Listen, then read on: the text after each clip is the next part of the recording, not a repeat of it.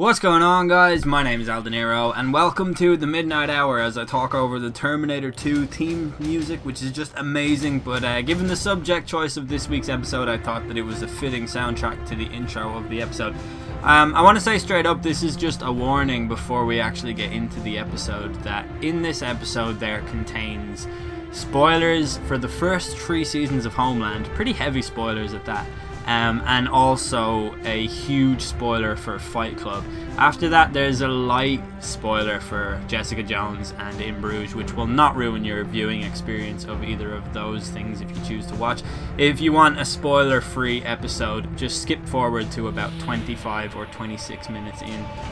If not, and you're okay with the Jessica Jones and the In Bruges things, which aren't like ruining spoilers, like I said, then just skip to about 23 minutes. So I hope you guys enjoyed the episode, and let's start.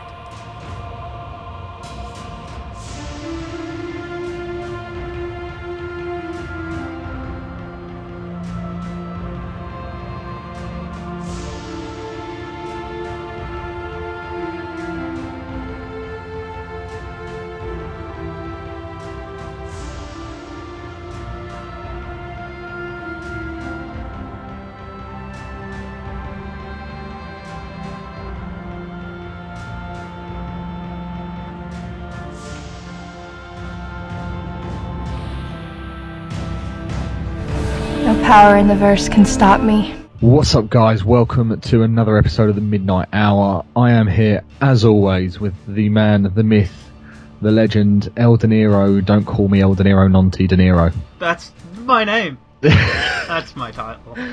Thank you so much. That is the best title I could come up with, having not thought of anything before I started talking. It's hard, isn't it? Yeah, it happens every time, even when I lead us in. Yeah, it's just I don't know what it is. It just sums up how unprepared we are. Yeah, we're the worst. And speaking of unprepared, we have done little to no research, as always, for this topic. I feel like the research for this topic has just occurred naturally over several years of existence. Yeah. So the topic for this week is we're talking about our favourite characters in film and TV. Yeah, and I think it's a nice, comfortable break from last week's episode, which was like really intense and really introspective, and something that I'm sure everyone enjoyed for completely different reasons than the reasons that you'll enjoy this one. I was thinking, like, it's episode 60, and obviously it's called The Midnight Hour, and an hour is 60 minutes, so there's a huge connection there instantly, you know? Damn right. But yeah, I was thinking, like, I remember for episode 10 we did a Q&A, just because we'd made it through 10 episodes, and we were very ambitious at the time. But I was gonna do a Q&A for this one, and I thought about, when I was doing a vlog recently, I asked for questions, and a guy called Jamie Anderson, who started out as a subscriber, is someone I would just call a friend now, but he said, what are your top 5 favourite film characters?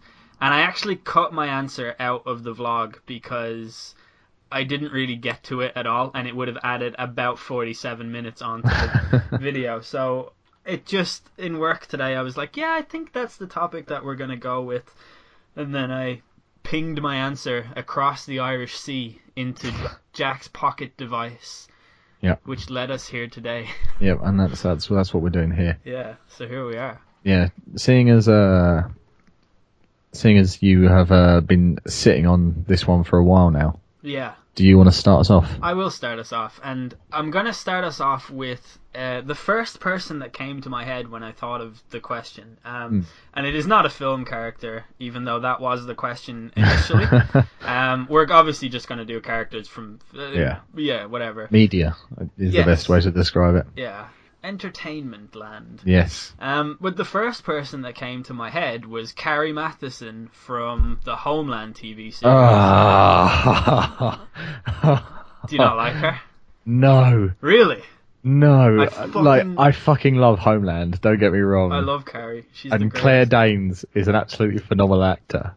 Yeah. But holy fuck, the whole of Homeland is driven by Carrie Matheson's stupidity. Is it though? Yeah, it really is. Like, when I was thinking that after like season 3 it would kind of die down. It was like it was starting to die down, and there was surely no reasonable way that they could continue the storyline into a fourth season.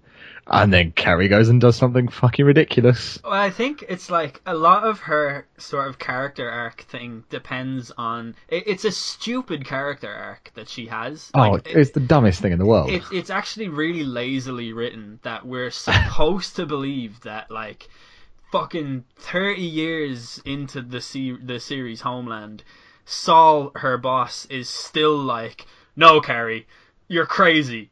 And, like, she's right every fucking time. It's like, is her name Jessica from Murder, She Wrote?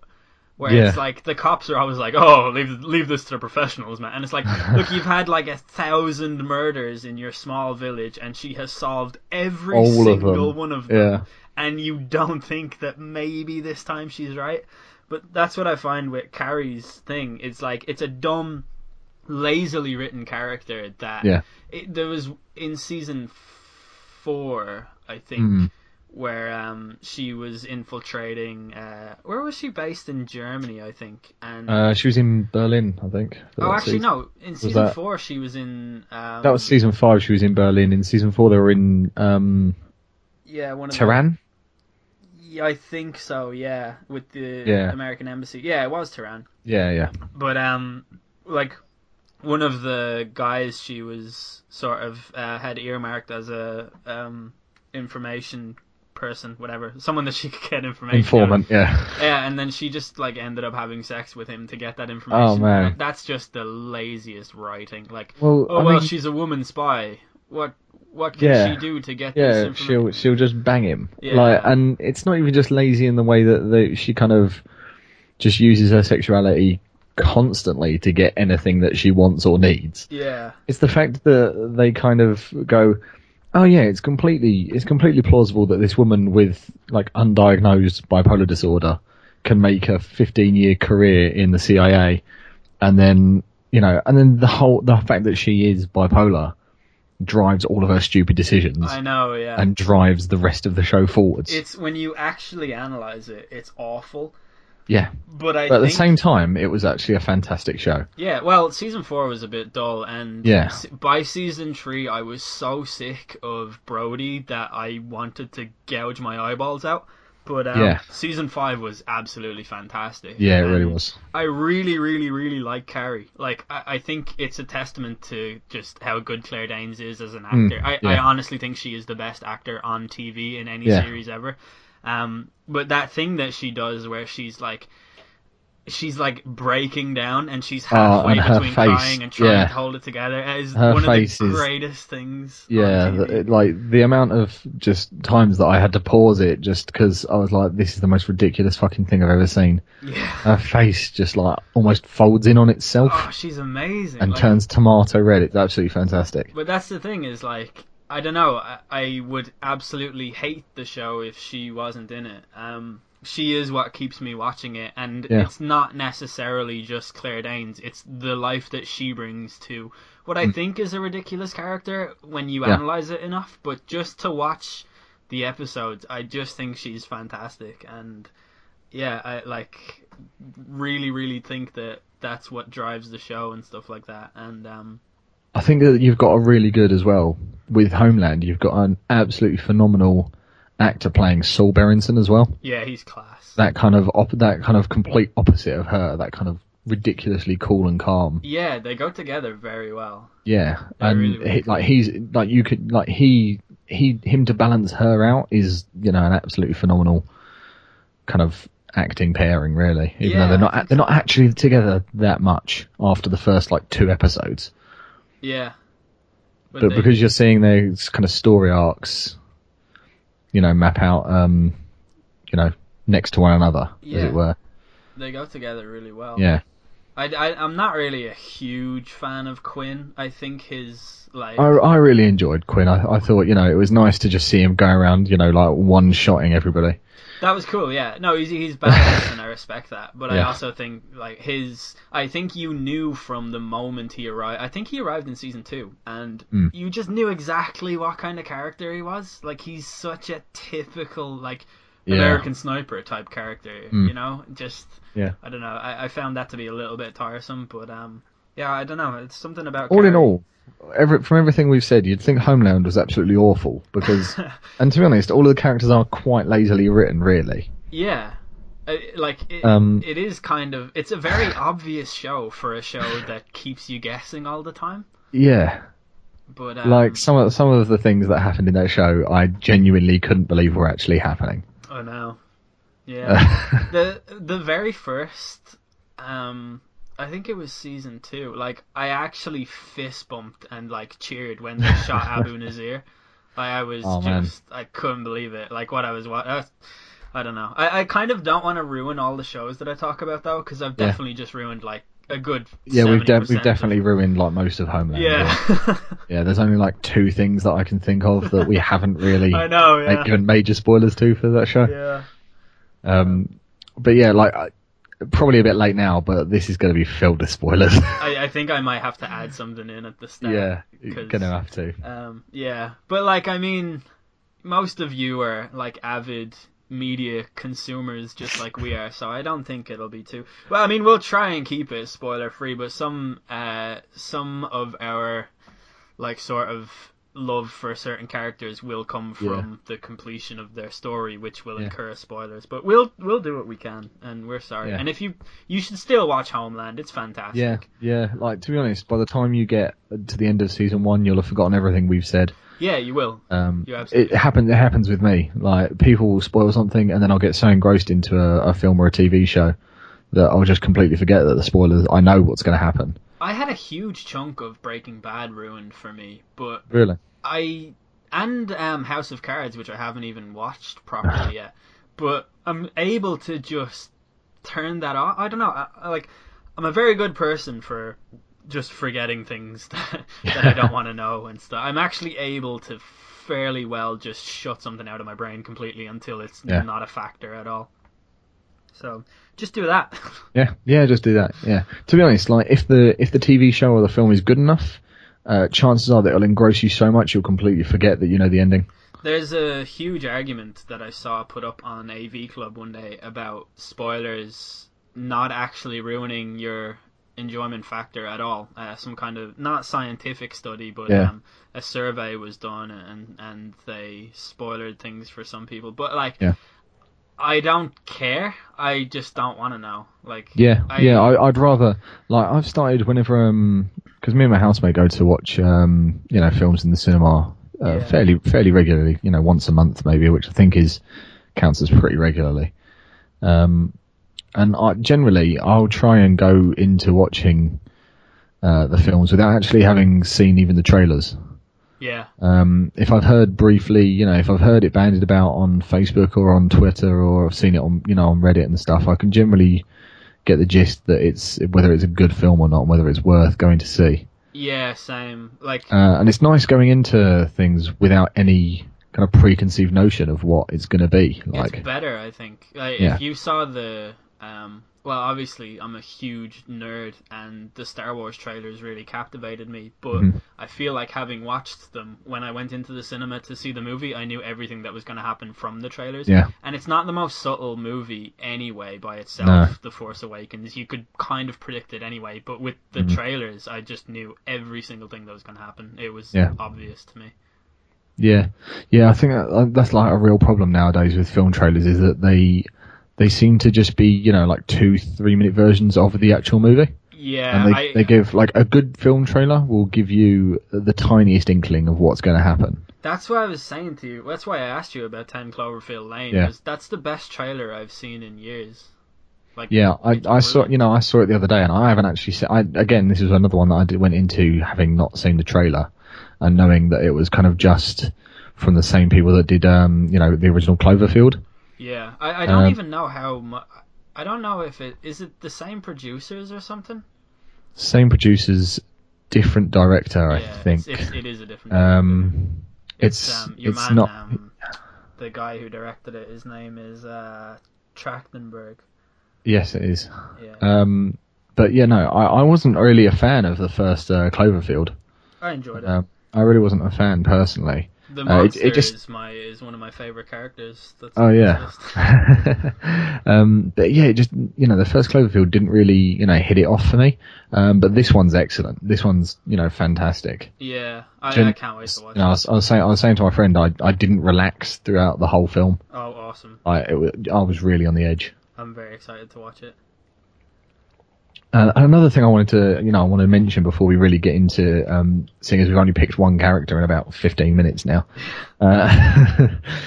is that when you said we'll do like a top 5 characters or just favourite characters in film and TV, I thought it'd be really easy, and I was saying this to you in the pre-show, and I really struggled with it.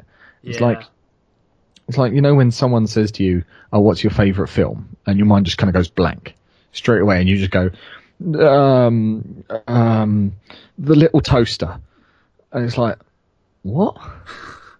My mind just went completely blank, and then I was just kind of googling my favourite films and stuff like that, and googling lists that other people have put together of their favourite characters, because I have no opinion of my own.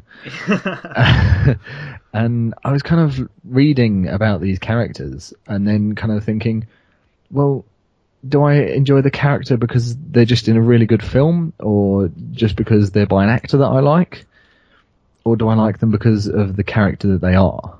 Yeah, this is the thing that I actually had to really assess over the last few years, kind of. I've really grown into a person who analyzes things on a different level than I used to. Like, I used to analyze every single thing personally and how it related to me. So Fight Club became one of my favorite movies, which is a fact I'm actually a little bit embarrassed about.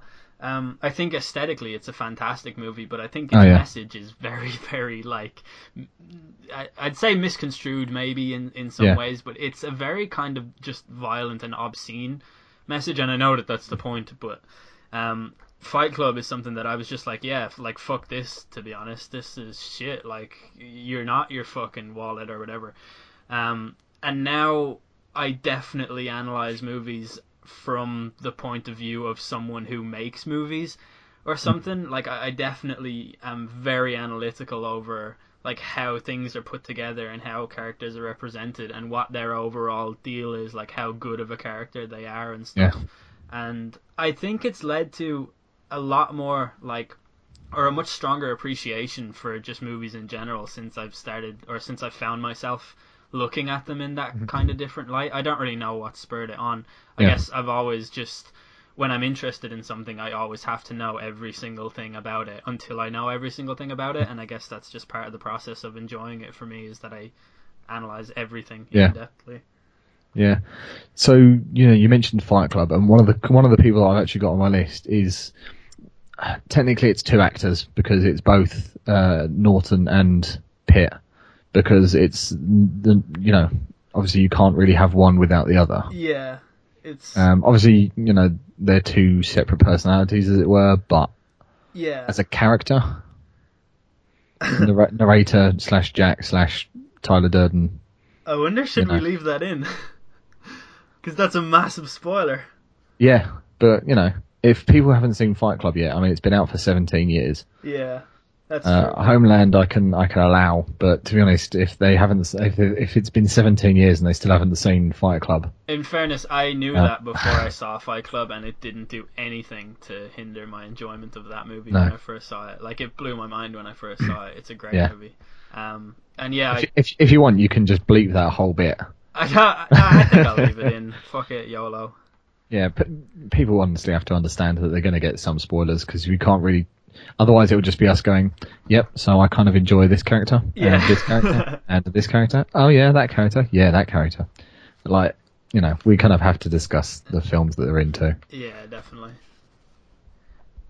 So, yeah, I think that Tyler Durden is a fantastic character. Yeah. And I think Brad Pitt was the perfect person to play the Tyler Durden side of it, too. Yeah, got that right kind of cocky charisma kind of. Yeah, like he is who everyone wants to be, like every man wants to be, is definitely Brad Pitt. He's the man. And I think there's so many things about the character, the narrator, that I completely related to. Like the part where he's in the he's like sitting in the bathroom while Brad Pitt is having a bath, and he just puts his head up against the wall and he's like, I can't get married, I'm a 30-year-old boy. Like, that will be me, probably. Yeah, like I just I don't know if it was like, again, this comes back to the whole, me saying I couldn't figure out whether it was the characters, the actors, or the film that they're a part of, the world that they're a part of, but everything just fits perfectly. Yeah, definitely. With the actors and the characters, and Edward Norton plays a fantastic narrator, this kind of almost not quite bumbling idiot, but kind of just everyday person. I think Ed Norton in that movie is, how the current popular teen type movie is where the protagonist is a teenager who doesn't know what he's going to do with his life, and he's not popular but he's not unpopular, and he's really funny but also really self-deprecating. Have you seen Me and Earl and the Dying Girl? No. Oh, well, the character in that, or The Art of Getting By, or It's Kind of a Funny Story, like all of these movies have a really, really similar protagonist. And I think that David Fincher is an absolutely ridiculous director. Like, he's just fantastic. I think Ed Norton's character in Fight Club is the adult version of the teen protagonists from those movies. I think that's what they turn into, is someone who's like very, very, very introspective. But like they want something more, but they don't know how to attain it because they're too awkward and they're too sort of shy and like stuck in their like rut as such. Yeah. And it's it's a really interesting journey that he goes on in that movie, I think. Yeah. It's so I don't know, it's one of just the movie itself is just so well made, I think. Yeah. There's so many little things about it that stand out. Like, it's from 1998, and there's this one scene where he's describing his apartment through like a Pottery Barn catalogue, and the catalogue comes to life, and like the table forms and the price and the description appears beside it as if you're looking at like what nowadays would be like an IKEA website thing, and it's so neatly done. Like, Fincher just does so many like neat little things like that. But that's aside from the characters themselves. The narrator is just amazing. He has so many just great quotes that are not to do with like Tyler Durden's revolutionary assault on contemporary lifestyle type quotes, but just the quotes that he says himself, like next person to touch me gets a lead salad when he's got the gun in the police station, like stuff like that. He's so good at just those little things. Yeah, and like just the whole, like, you were saying about the teenager that grows up to be this kind of very, he's just the grown up version of these very typical teenagers, and just some of the interactions he has with a lot of the kind of characters outside of himself and their Fight Club. Yeah. Like when they're the scene where he's lost his bag in the on the airplane. Yeah. And he's talking to the guy at the desk, and he's talking about how his bag was vibrating, and he goes, "Well, sometimes it's a dildo." Yeah. And he's like, "Of course I'm not allowed to prescribe ownership of the item. I can't say your dildo. Like, I don't even have it." And the guy just completely shrugs him off and goes back on the phone. It's amazing. And if you look over the corner of Ed Norton's shoulder in that scene, you'll see Brad Pitt stealing a sports car. Yeah. Just a little side note. That he later turns up in. Yeah. And then like the part where he's just talking about how his company comes up with their model for whether or not they should recall a product, and like explaining the formula, and the woman on the plane is like, "What company do you work for?" And he's like, "A major one." It's so good. He does so many just neat little things that get completely overshadowed by Brad Pitt's side of it. Yeah. And I think the Tyler Durden angle of it is something that gets glorified when it should be ridiculed. Whereas Ed Norton's character just has so many sort of charming and neat and relatable aspects to it. Like, he's kind of the only sane one, which is ironic in itself, obviously. But when he's just like, "What are you doing? He was a person. His name is Robert Paulson." His name is Robert Paulson. Yeah, so good. He's just absolutely class. Yeah. My next character is also from a TV series, and Yeah. it's one of the most recent ones. I'm sure you'll all be aware of who it is, but it is Kilgrave from Jessica Jones. Oh, very nice. I think Jessica Jones was such a slow-burning show for me. Like, when I was on episode 4, I was like, oh, well, this is just Daredevil light. Like, it's nowhere near as good. And I didn't pay proper attention to how well they built that character. Like, he sort of... You're very aware that he's a monster before he's even appeared. And there's all these things that make no sense to you, like the waiter being like, oh, is he coming back? And you don't understand why the waiter had to go to, like, fucking China or something to get the food that he wanted. Not China, obviously, but he had to jump through hoops to get the food, because if you don't know, if Kilgrave tells you to do something, you have to do it. But the way they approached that and how well it was sold was just fantastic. And the character himself was unbelievable. Like, by episode 9, you got the full gist of how much of a monster this guy was, and how utterly deluded he was, but how childlike his fantasies were. And you could feel sympathy for him, knowing full well that he's a disgusting human being. Like, it was absolutely amazing. So well done. And David Tennant as well. I don't like anything that, you know, that glamorizes a show as ridiculous and pathetic as Doctor Who. But David Tennant was fantastic, and it's another one of those things where I think you'll notice with all of the characters that you like, it's because the actor was really good. Most of them, anyway. Yeah, I think you'd struggle to kind of, the right actor needs to bring the right character to life, as it were. Yeah. And I think you'd struggle to find a decent, unless you're well versed with, like, the books or the comics, or, let's say the written version that was then turned into a TV show or a film. Yeah. I think that's the only way that you can kind of like a character without a decent actor bringing it into that's a big one. Real life. I think the character of Neo in The Matrix is fine, but I'm not compelled at all by Keanu Reeves, but that's because he's Keanu Reeves. And then there's other things like, say, The Beach. Leonardo DiCaprio was absolutely not the right person to play the character of Richard. Like, when you read the book, it's a little bit more obscene than the movie, oddly enough.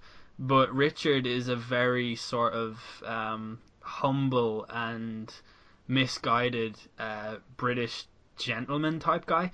Yeah. And at the end of the movie, he's a much more awkward character than DiCaprio's Richard is. But at the end of the book, Richard is like, I'd love to tell people that I carry a lot of scars because it was such a wild adventure and I learned so much from it, and not a lot of people will understand. But, like, I wouldn't say something like that because I'm not cool enough. And then at the end of The Beach, the movie, DiCaprio was like, I carry a lot of scars. And it's like, shut your fucking mouth. Go and fucking bitch slap another movie with the Hollywood sign, you fucking sellout. Nah, just kidding. I love DiCaprio. But he wasn't right to play that part. It should have been Ewan McGregor or someone like that. Yeah. For some reason, I had Ewan McGregor. I think he was meant to be cast in the film. Yeah, he was. I think him and Danny Boyle fell out over that. Yeah. But I know this studio pushed for DiCaprio for obvious reasons. Yeah, which is a real shame. Yeah. But yeah, like, Kilgrave in Jessica Jones was... And I didn't think I'd enjoy Jessica Jones more than I enjoyed Daredevil. Yeah, same. But I went into watching Daredevil Season 2 kind of thinking, oh yeah, but it's not quite Jessica Jones. Which... Complete turnaround. Yeah, and in fact, I haven't even got past the second episode of Season 2 of Daredevil yet. You should, because Elektra is so good. Yeah, I'm hoping it picks up. I just need to finish watching Hell's Kitchen because I'm a sucker for Gordon Ramsay shows. It's funny because Daredevil 2 takes place in Hell's Kitchen. I know, tell me about it. A better Hell's Kitchen. I don't know, the Daredevil Hell's Kitchen doesn't have Gordon Ramsay at the helm. That's why it's better. It's got the Punisher, who is another really neat character. Yeah. I am quite looking forward to seeing how that plays out. I just need to get back on with it. To segue to another. Yes. I mean, sometimes we will talk vividly about characters, and other times we'll give them an honourable mention. And I think Shane from The Walking Dead deserves a huge honorable mention, because he kept the series interesting when it resembled a pile of fecal matter. And the actor who played the Punisher played Shane, so that was the reason for that transition. Really? But season 1 of The Walking Dead is an absolutely fantastic piece of television, and season 2 and 3 are garbage. But Shane's character arc is the guy who, when the world turns to shit, there's one guy who will adapt to the new world. There's one guy who wants to get back to the old world because, he stands for this sort of Western morals and everything that we have. This is the correct way of living, and we need to get back to that. And there's another guy who says fuck it and adapts to the new world and does what he can do and stuff, and that's Shane. And he, while this series was so fucking dull, I cannot even express with words enough how dull the Barnyard season of The Walking Dead is on Herschel's farm. It's garbage, absolute garbage, and the only thing that kept me from forcefully removing my eyeballs from their sockets was Shane's explosiveness and his complete unpredictability and how mental he would be, but while he would have a point at the same time, because he was just a really compelling character. And sometimes people would be like, oh, Shane, for fuck's sake, you're outrageously over the top and you're deluded and you've gone crazy. And other times they'd be like, yeah, he's right. And that was really, really interesting. And I think the actor who plays him is great. I really, really like him. He's Kurt Angle's nephew as well. So, instant cool points for that. Yeah. And also his cousin is the guitarist, the bassist from Fountains of Wayne. So everything this guy, he's just got it all. Everything he touches turns to kind of almost gold. Yeah, or Famous Relations. It's just, he's the greatest. Yeah. And another honourable mention that is kind of completely out of left field and has nothing to do with The Walking Dead at all. I really enjoyed it, and I don't know what made me think of this, but the crazy mystery woman in the Blues Brothers movie. Oh, I fucking love the Blues Brothers. Yeah, I absolutely adore the Blues Brothers movie. And the mystery woman that just turns up, rocket launcher and all. Yeah. Is just the most ridiculous and fantastic character. I've been wanting to use Ghost Riders in the Sky as as a song in the midnight hour for so long, and you've just given me the perfect reason to do it. When in the Blues Brothers 2000 they do a cover of it. Excellent. Great song. But yeah, brilliant. Class movie overall. Yeah.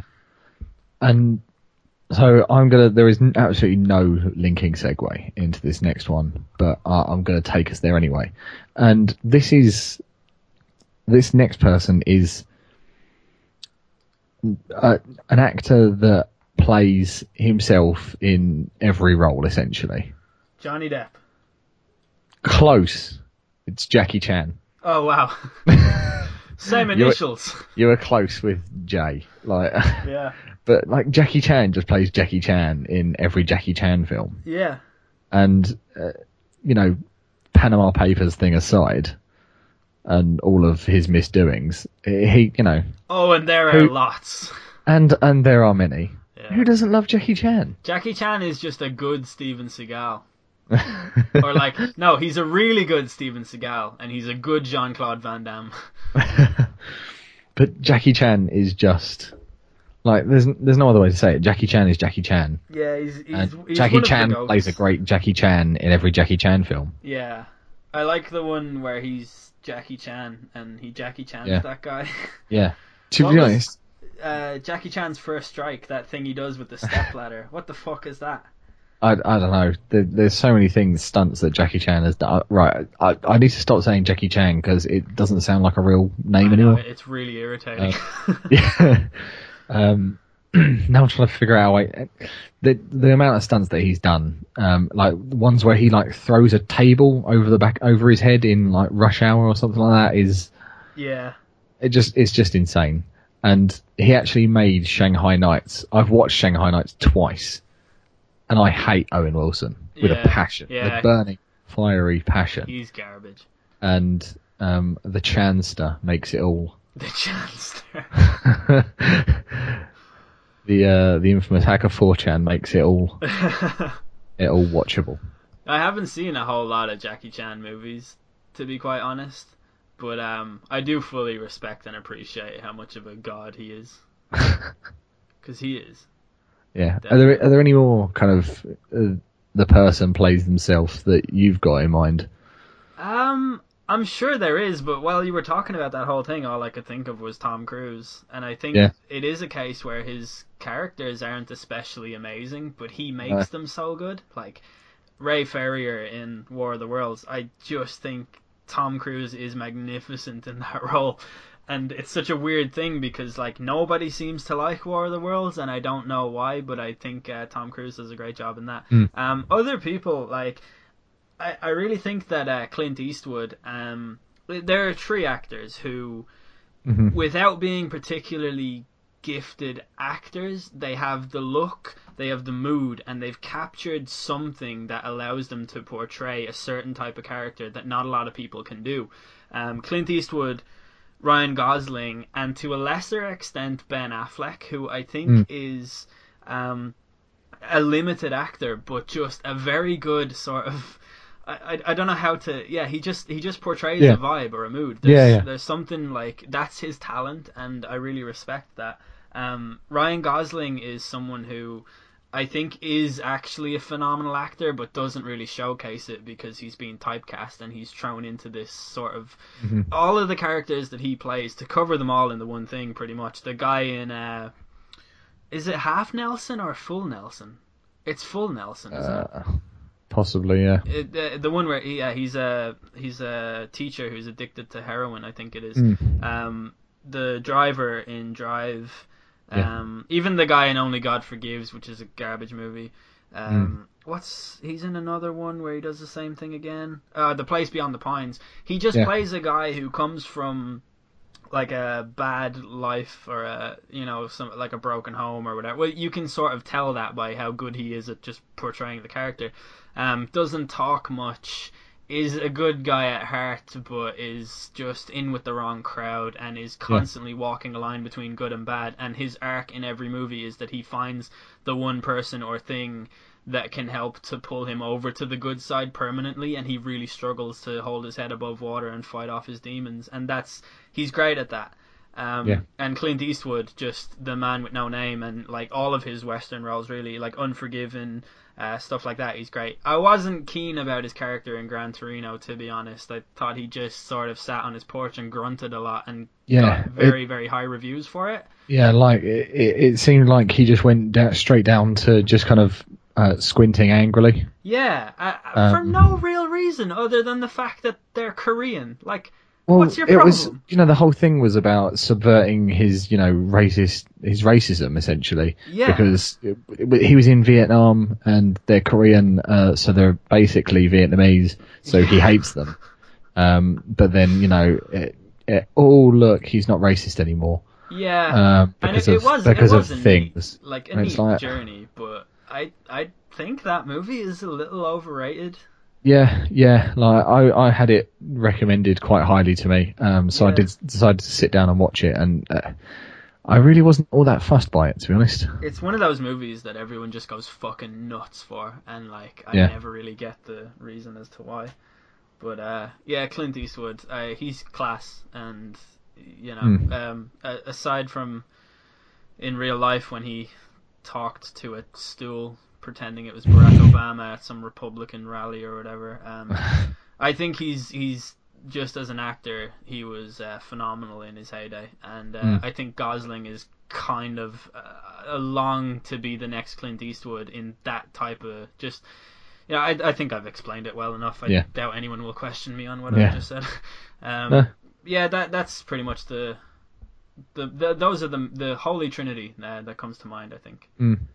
I think I'm not sure if he'd fit into that kind of description, but I would make a strong case, and this is completely getting away. One of the characters that he plays is actually on my list, but Jake Gyllenhaal is a fantastic actor. He's recently moved up to proper. He really has moved up to top tier. I mean, for all its misgivings, I really enjoy the film Jarhead. I like Jarhead a lot, yeah. I wouldn't say it's a good film or any particularly good acting. I'd say Jarhead is a solid 6.5 out of 10. Yeah. Yeah. It's nothing special, but it's kind of quite enjoyable. But the character... Sorry, go on. Yeah, no, I was just going to say, Gyllenhaal's character in it is just so believable. Like, Yeah. I so felt everything that he... Well, obviously, look, I've never been to war, but, like, I really believed him. Like, I was really rooting for him and stuff. Yeah, I think he did a fucking amazing job in that movie. Yeah. And the character, the character that I had down for... Jake Gyllenhaal was Lewis Bloom in Nightcrawler. Oh yeah, absolutely, yeah. He's not my favourite character because of his personality, because he kind of doesn't have one per se. But you just feel uncomfortable looking at him. Yeah, and the things that he does and the way that he moves and acts and everything. That is phenomenal because he is meant to be like that. Yeah, I think a lot of his expression or just his demeanor, everything about him in that movie seemed to be borrowed quite heavily from Patrick Bateman, I feel, in American Psycho. I feel like those two characters sort of go very well together. I think he was probably building off the foundation set by Christian Bale in American Psycho. Yeah, funnily enough, it's funny you say that because Patrick Bateman is actually another one of the characters I've got. Really? I had in mind, yeah. I was thinking about putting him on, and then I just thought, nah. Yeah, but there's a fantastic YouTube video by an account that's only got 443 subscribers, but it's called Mr. Nerdista, and it's called Jake Gyllenhaal. It's All in the Eyes, and it's a film analysis of Jake Gyllenhaal's acting essentially, with a specific focus on the acting he does solely, using his eyes. Yeah. And it's actually a really fascinating watch. I'd say so. If you watch and just listen to what the guy has to say, it really is a really interesting watch. Yeah, I think that's really true. I also think Jake Gyllenhaal just has a mouth that gives away a lot of his expression too. Yeah. Like, if you think about in Jarhead, the scene I always think about is him, and this won't spoil it. The scene with the sniper rifle where he doesn't get to do the thing that he was trying so hard to do the whole time. Yeah. His mouth is open and his eyes are like saucers, and he's just like he's shocked and sad, and he sells it so well. And then in Nightcrawler, he has a much more sort of subverted gaze that's very difficult to understand what he's feeling and thinking, and that in itself is sort of disconcerting by its very nature, and I think he does a really, really good job at selling that sort of thing. So I definitely understand, and that's a really fucking... I never even thought of that before. That YouTube video kind of describes his a film that I actually kind of want to see that I haven't got around to seeing, Prisoners. Oh, I've seen it. Is it any good? Yeah, it's really good. But saying that kind of there's this thing that Gyllenhaal does with his eyes during the film. It wasn't in the script. It wasn't in there was nothing. There was no direction given to him. He's been asked about it, and it's just what he put in there. He knows that he's good. Good with his eyes, as it were. He can act with his eyes. Yeah. And that's what he brought to the table. Yeah, he's a phenomenal actor, I think. But yeah, like his, that character in Nightcrawler, I really enjoyed that character. It tied up the whole package of the film. Yeah, definitely. Yeah, it did. He did a really, really good job with that. Yeah, because without that character kind of leading the way in this kind of perverted crusade for news articles, I suppose is the best way to describe it. Without him there driving it all along, and without that specific character, I don't think the film would work. No, definitely not. With any other character, it wouldn't work. Yeah, for sure. I'm gonna go all out for the next one. Oh Christ! Just bring in the big guns straight away. Go for it. Han Solo. He's the man. Like, he's the ultimate cool guy. Yeah, he is. He is cooler than Bruce Willis with hair, I think. Is that your qualifier for all that's cool? Look, if you watch Die Hard, I mean, it's cool, but it's not Bruce Willis with hair kind of cool. Yeah, like Bruce Willis with hair is pretty much fucking top tier grade A coolness. That like just when you picture Die Hard, you picture him in the elevator shaft or in the ventilation shaft with that sort of aerial shot. Well, it's not an aerial shot, but he's on his side, so it looks like an aerial shot. And he's just got a full head of hair, and he looks fucking incredible. That shirt, that vest, covered in blood, the handgun, that's just fucking cool, man. But it's not quite Han Solo cool. Han Solo is... I think I'll give you that, yeah. He's the greatest. Everything about him is awesome. He doesn't care. He's an outlaw. His best friend is a person who can't even fucking speak because anything that speaks annoys him, and he has a witty retort to pretty much everything. Yeah. He's phenomenal. His entire charisma and persona and just how well it's defined, that you already know a lot about him without knowing anything about him. Like, who are Han Solo's parents? You don't even think to ask because it's just obvious that he has always been this cool. Like, he's not a guy who even needs parents. And that's what I feel like. That's why Luke Skywalker was a fucking orphan at the start. Because they were like, we're not even going to give this guy... his parents are dead. Because we can't even be bothered to explain this fucking whiny kid's upbringing. This one little bitch's home life. But Han Solo is just instant fucking cool. Everything about him. All his quotes, everything. Yeah. Watch your mouth, kid, or you're going to find yourself floating home. Just great. Everything. He just comes in and it's just all like everything is like go. Yeah. Straight away. Yeah. With him, and I think there's that fantastic bit where he kind of the princess pushed rejects him, and it's kind of that moment where you just kind of go, but yeah, yeah, I understand why. Yeah. And like Carrie Fisher doesn't really get a lot of credit as an actor, which I think she's average at best. Yeah. But I think her and Han Solo worked very well together because to develop that story of him being like, look, I'm a scumbag, I don't care about any person in the world, but like you'll do, and stuff like that. And she did a great job of understanding and rejecting that at the same time. Yeah. Like I feel like any other movie involving a princess like that, like she's gonna be blonde and charmed by the guy that comes to rescue her and end up marrying him or whatever, like fucking Rapunzel and all of that stuff. But I think Carrie Fisher's Princess Leia just had a lot of bite, and it's a lot more interesting to watch, I feel. And her and Harrison Ford bounced off each other so well. And in The Empire Strikes Back, it's one of the greatest quotes ever. It was one that Harrison Ford just decided to say. It wasn't in the script. When he's being lowered into the carbonite and Leia says, I love you, and he says, I know. Yeah. It's so fucking badass. Like, he doesn't know if he's even going to survive that carbonite or if he's ever going to see her again.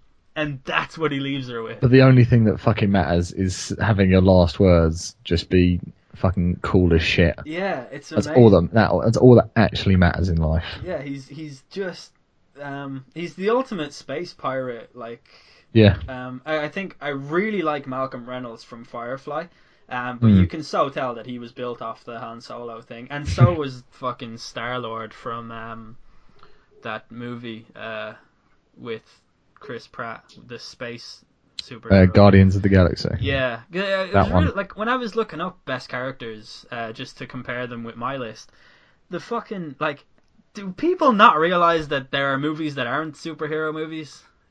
Fucking madness. Like all of them are like sort of fantasy stuff from recent years. Like I think that everyone not only has a short memory, but the kind of people that care about best characters in the world list are the kind of people that don't watch anything. Nerds. Yeah, they're just nerds who watch comic book films. Yeah, I mean, when Empire do a top 100 greatest characters list, and Optimus Prime is in, like, just and the minions are like 5 spaces. Yeah, for fuck's sake. Jesus. Yeah, unbelievable. But I was thinking, by all rights, although he does kind of help the hero of the story, and in his own right, he is kind of the hero of the story. That's the neat thing. You shouldn't really like him. Yeah, exactly. He's incredibly cocky, and he does a lot of illegal shit. He's sort of just pinned down a thing that's very difficult to be. A lot of the smart characters from modern TV and movies, the likes of Hugh Laurie in House, or Robert Downey Jr. in all of the Robert Downey Jr. movies over the last 10 years or whatever. Since he got off cocaine, yeah. Yeah, or like Harvey Specter, the really smart dickhead. Where they're so smart that they have to call everyone a cunt all the time. Yeah. It's parodied in Family Guy when Princess Leia says, "I love you," and Peter Griffin's Han Solo says, "Fuck off." It's like that. That's what we have now. Is just fucking Hugh Laurie's character in House is a fucking cunt. Absolute, monstrous bellend. Yeah, and it shows the evolution of that character. It comes from the Han Solo cool, good / bad guy who's over the top levels of cool. Not like the Ryan Gosling gritty, halfway good bad guy. But it's just he's a bad guy. He's only out for himself, and he'll aid whatever cause benefits him the most. Yeah. But he's so charming and stuff. Yeah. And I think there is kind of that. There is kind of in Star Wars, definitely, in Suits, definitely with Harvey Specter, there is kind of this thing where he goes from being this kind of cool, almost lone wolf, does everything for himself, and then you kind of get the satisfaction of the protagonist kind of wins him over. Yeah. And he kind of comes onto your side because it's a side worth being on, and suddenly he's cool and he's with you, and suddenly that makes you cool too. And that's definitely true for Han Solo, I think, and for Harvey Specter. I think Harvey Specter is just a very convoluted and contorted version of the character they were trying to do, because it's he's so Harvey Specter is a dick, and he's in love with his job, but at the same time he's not. He's this ultimately compassionate man with a really strong moral code who will do anything for the people that he's loyal to and stuff. And that doesn't exist in real life. There's not. It's one or the other. Pick one. Yeah, it is, and they. I don't think they do it well. I don't think the characters in Suits are actually any good. No. I'm still completely drawn to it as a series. I've stopped watching it, but I have a really long plane journey coming up in 10 days, and I'm saving season 4 and 5 for that. Nice. But one of the modern things is that sort of smart dickhead character guy, but it's also just Sherlock Holmes. All of these characters are Sherlock Holmes. Yeah. House is Sherlock Holmes. If you know, it's he's House just Sherlock Holmes doing medicines. Yeah. Right. And what is another word for a home is a house. And instead of Wilson, you've got Watson and stuff like that. Yeah. Suits is Sherlock Holmes, but they're both Sherlock Holmes, and it's just very. I think Suits is kind of just a mess of a show. It's great, and I love it, and it's so sleek, and it's so beautiful, and but it's not. Yeah. I think with shows like Suits and Sons of Anarchy, for me, definitely. Oh God. They don't have to be good. If you can get me invested in the characters, to be honest, no matter how far it goes downhill, I'm probably still going to watch it to the end. I couldn't. And that holds very true for Sons of Anarchy. I couldn't stick with it. It was too I don't know. To be honest, I was 4 seasons in, and it was well, I might as well see it out. I got through the whole of the Dublin part as well. They were in Dublin? They were at one part. They were in Ireland. Yeah, they were in Ireland for a while. Really? Yeah, you didn't even get to that part. I honestly watched the first episode. And that's the worst series. Oh, really? Yeah. Wow. Yeah, I didn't like it at all. Yeah.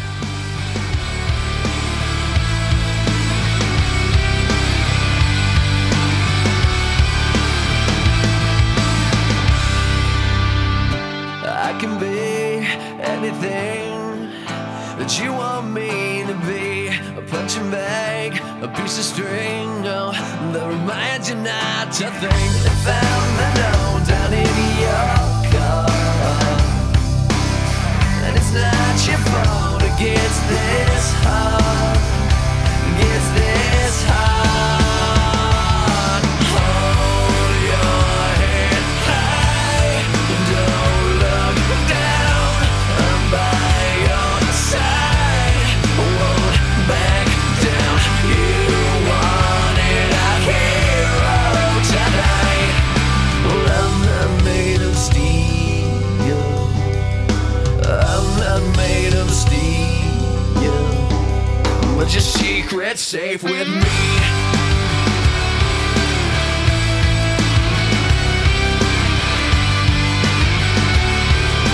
What's going on, SoundCloud fans? You're listening to Made of Steel by Our Lady Peace, which is obviously a track named after Superman. The story itself, though, apparently resembles Spider-Man a lot more closely, and the song itself was going to be used in the Tobey Maguire Spider-Man movie. It's not really a great Our Lady Peace song in terms of what they're capable of and stuff like that, but I thought that it's just kind of a nice, pleasant song. There's nothing edgy or anything like that about it. You guys are listening to this while I'm actually in Singapore, so hopefully you guys are checking out all of the Instagram posts that I'm hopefully putting up and things like that. But I hope you guys are really enjoying this episode, and I hope you guys are showing it some love while I'm away from the channel for a little bit. There will be another episode in 2 weeks, and I guess that's all I really wanted to say, was that I'm not here even though you're listening to this episode, and that's kind of weird. Not that I'm dead or anything, but, you know, I'm pretty close to it. No, just kidding. But yeah, hope you guys enjoy the rest of the episode. Hope you guys enjoy this song. If you guys want to suggest any ideas for topics or anything like that, we are open to suggestions. We're doing pretty well at the moment in terms of what we have in the bank and, you know, how many episodes we have prepared and things like that, so that's pretty cool. But yeah, feel free to leave a comment. The comment section on SoundCloud is always a little bit blank. But that's cool. Whatever. Enjoy the rest of the song. Enjoy the rest of the episode. Hold your head high, don't look down, I'm by your side, won't back down. You wanted a hero tonight.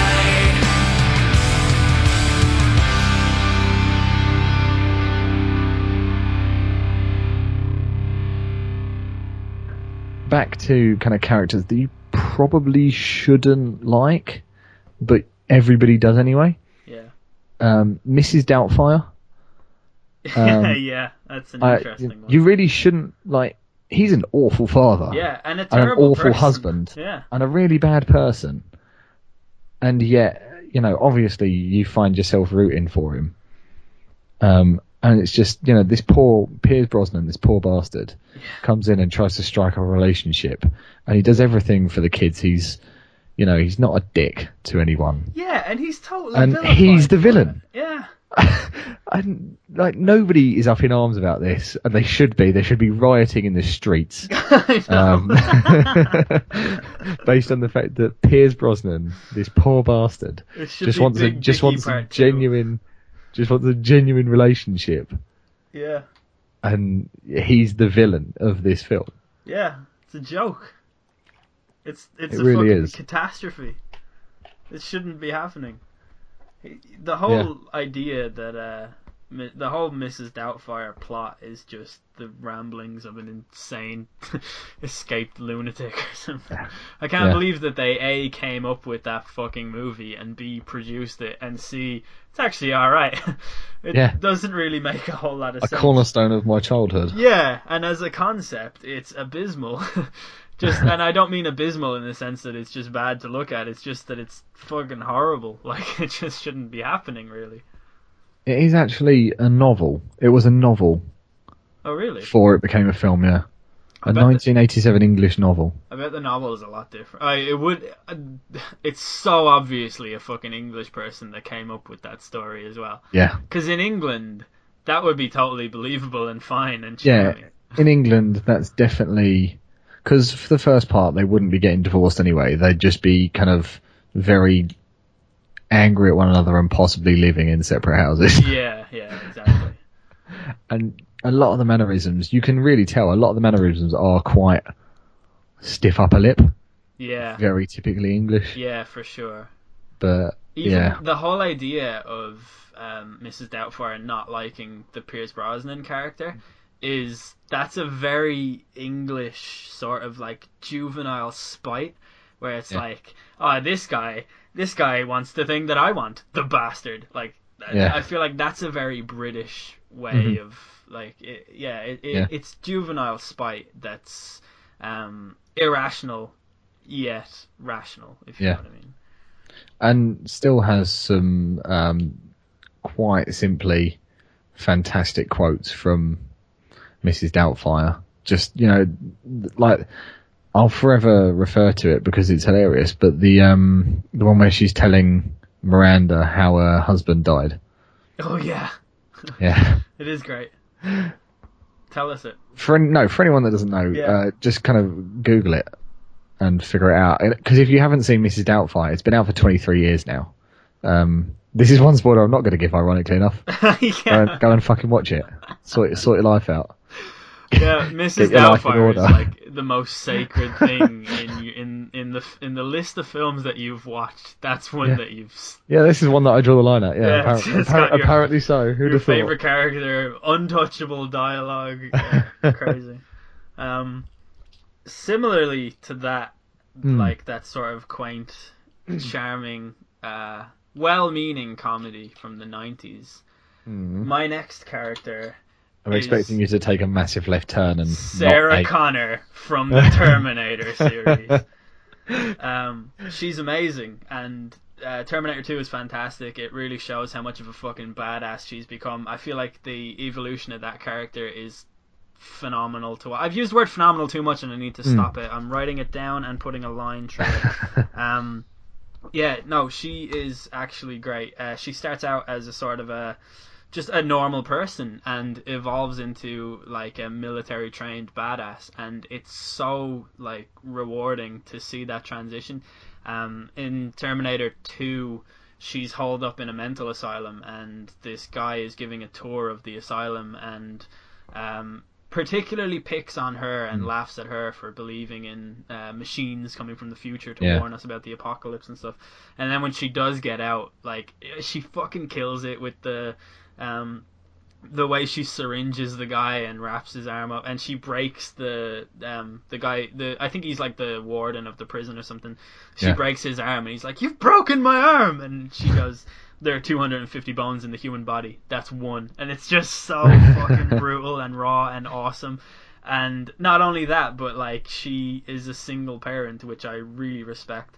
But also she, like, with access to time travel and the knowledge that she raised that whiny child that Ed Norton portrayed, or not, Ed Furlong portrayed, and she still chose to like not retrospectively abort him. I just think that deserves props.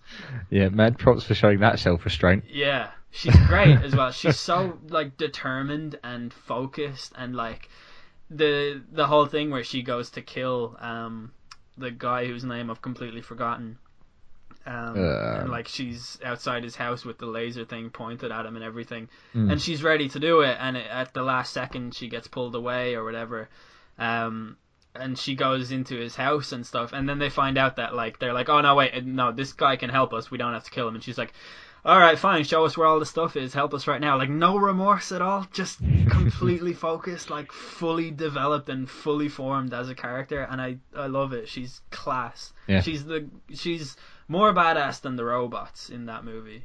Like, she's great. Have you seen Terminator Genesis? No, and I will not ever, probably. No, yeah. The fact that they spelt it as they spelt it, just kind of was the biggest red flag that you just kind of need for a film, I think, really. Yeah, let's name our movie after a pre-game lobby on Modern Warfare 2. Fuck off. It's the Y at the end. Yeah. And that just left me kind of thinking, but why? Yeah, why is this happening? Why have you spelt it like that? It would have been fine if you'd just spelt it normally. Yeah, and no. I don't think Emilia Clarke if that's her name, isn't it? Yeah, it is. Yeah, she's great, actually. She's fantastic. Yeah. But the woman that played Sarah Connor is she's the woman that was meant to play that role. I'm pretty sure that she had training with like the Israeli Special Forces or something in real life. Or there's something about, she's a real badass in real life as well. But she's awesome. Like just that Sarah Connor from Terminators 1 and 2. That's what you want. And like Emilia Clarke doesn't play a weak character in Game of Thrones. Yeah. Well, I mean, she's fairly weak to start with, but you know, Mother of Dragons and all that stuff. Yeah, that's. I never watched Game of Thrones. Doesn't really scream weakness. No, but it doesn't scream Sarah Connor. No.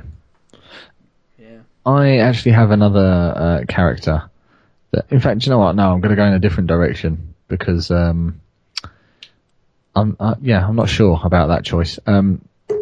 Lester Nygaard from the TV version of Fargo. Oh wow! Played by Fargo Martin Freeman. Too. Which have you got? Fargo TV series or film? The movie. I've never watched the TV series. Oh, okay. But I've got Marge Gunderson. Yeah. She's great. In the TV series, she's great as well. Ah, good. But you know, Lester. I really enjoy Martin Freeman as an actor in general, anyway. So this might be a case of that. Yeah. But Lester Nygaard in Fargo, the TV series, just I think he just like it's so he's so hilariously helpless. Yeah. And useless, and just this kind of everyday idiot. And I just think it's great. I just think he's an excellent character. Yeah. It really does help when it has an actor that you like as well. Yeah, yeah. Like, I don't know how much I'd enjoy The Punisher if it wasn't Kurt Angle's nephew playing. Yeah, Fargo is just a great thing. It's like, the Coen brothers are fucking amazing. Yeah. I really like Marge, and I really like her husband, and just, I love how she's just so, like, not even, like, maybe just innocent. And everything is happening around her, and she's just so focused on her job, and she's pregnant, and she's doing all of this stuff. Yeah, like, and she's the only one that can have any coherent thought process. Surrounded by fucking idiots, and never complaining about it. No. Like, yeah, she's great. She really, like, when I first saw Fargo, what I took away from it was, like, she's just a lovely woman. Like, she really made that movie an awful lot better.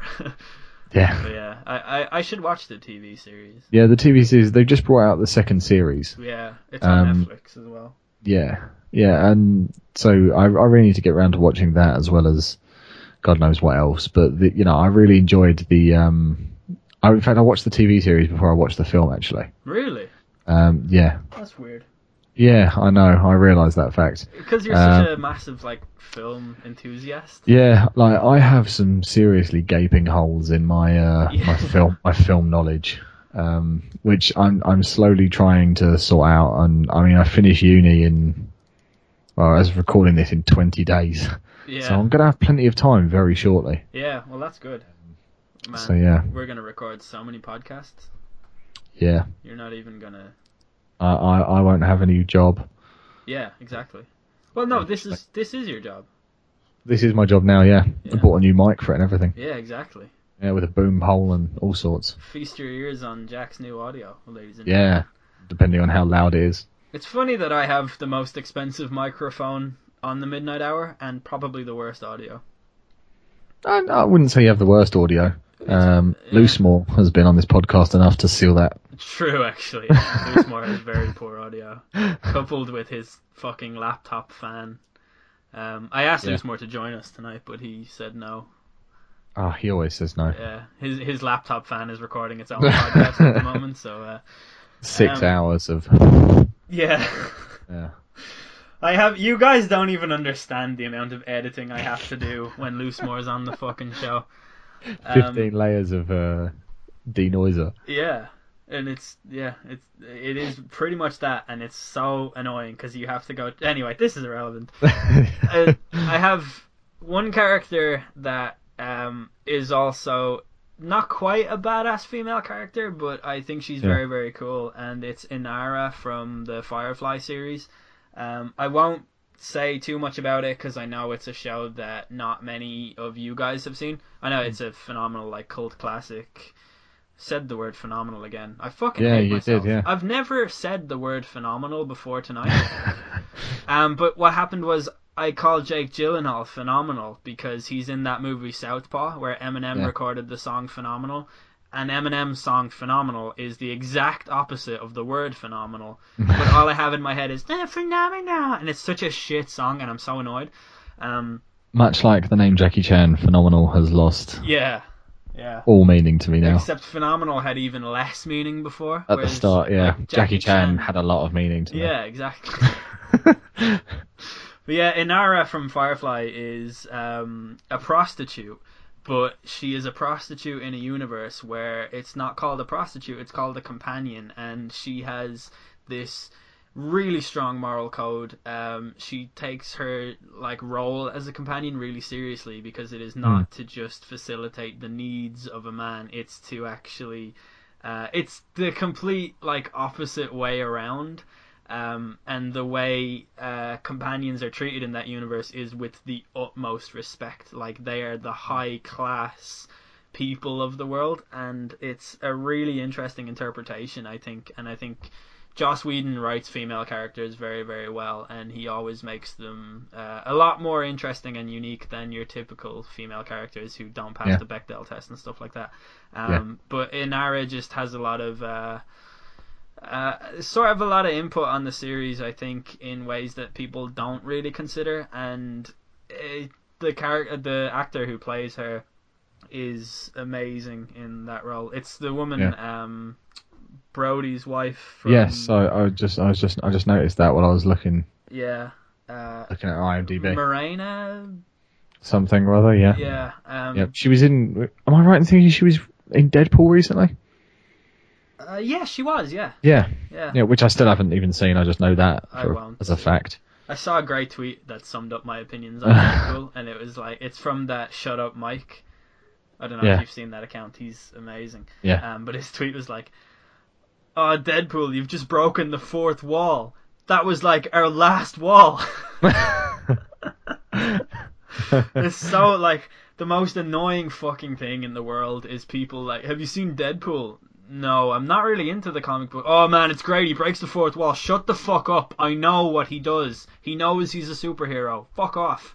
It's fucking 2016. Every single character in every single movie knows that they're in a movie now. That's the thing that they do in movies.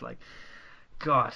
Yeah, Inara's great. To keep with the superhero thing, just because I mentioned the Deadpool, Loki from the Avengers and stuff Avengers, like that. He's really good. Yeah. I feel like he really kept me watching the Avengers. I wasn't overly keen on it. I don't really care about Iron Man or Captain America, or to be honest, I don't care about Marvel superheroes. I think I would if they didn't release one of them every week. But Loki is class, and he just his knack for mischief and just how much of a he's like Han Solo if Han Solo were a real bad guy. Yeah, a slightly more narcissistic, really bad guy as well. I think it's always nice to see a British villain, but it's nice to see one that isn't kind of sat in a high back chair, in some sort of faraway island. Fortress. He's out there in the field. He's out there. Putting his hours instead of just sat there with a couple of buttons. I thought you were going to say it's nice to see a British villain that isn't played by an American guy, because that's usually what happens. But yeah, Hollywood does like to cast the Brit as the villain. It's because for most of history, that's kind of what you were. We're just the fucking protagonists of our own story. Hey, man, come on. Fuck all that Sonder shit we spoke about last week. It's I don't know. I hear a lot of British people bemoan that, and I'm always is that really surprising to you? Hey man, as a white person in 2016, I'm having a really tough time. So if you could just give me a break right now. Sorry, bro. I didn't know it was like that. Thanks. Do you have? I've got quite a few more characters. Yeah, I've still got a few more actually. It's your turn. Yeah. Have you seen the Naked Gun films? Yes, and I have. associated films such as Aeroplane? Yes. I've gone down Lieutenant Frank Dreblin Yeah. as an excellent character, but really it's any Leslie Nielsen character. Yeah, for a good while there, he was playing. He was just a top tier like parody comedy actor. Yeah. But did you know that before that he was a super serious actor? That genuinely wouldn't surprise me. The whole origin of Airplane. Airplane was like the first movie where he played a funny guy. Yeah. And before that, he was the very characters that they were parodying in Airplane. He used to be just a super serious action hero guy with like. He plays the role in Airplane completely the same as he did his action roles, but it's just that the dialogue is so much wackier. Yeah. But yeah, he really brings those roles to life. Yeah, absolutely got that kind of like almost deadpan Completely, yeah. humor is just absolutely down. Yeah.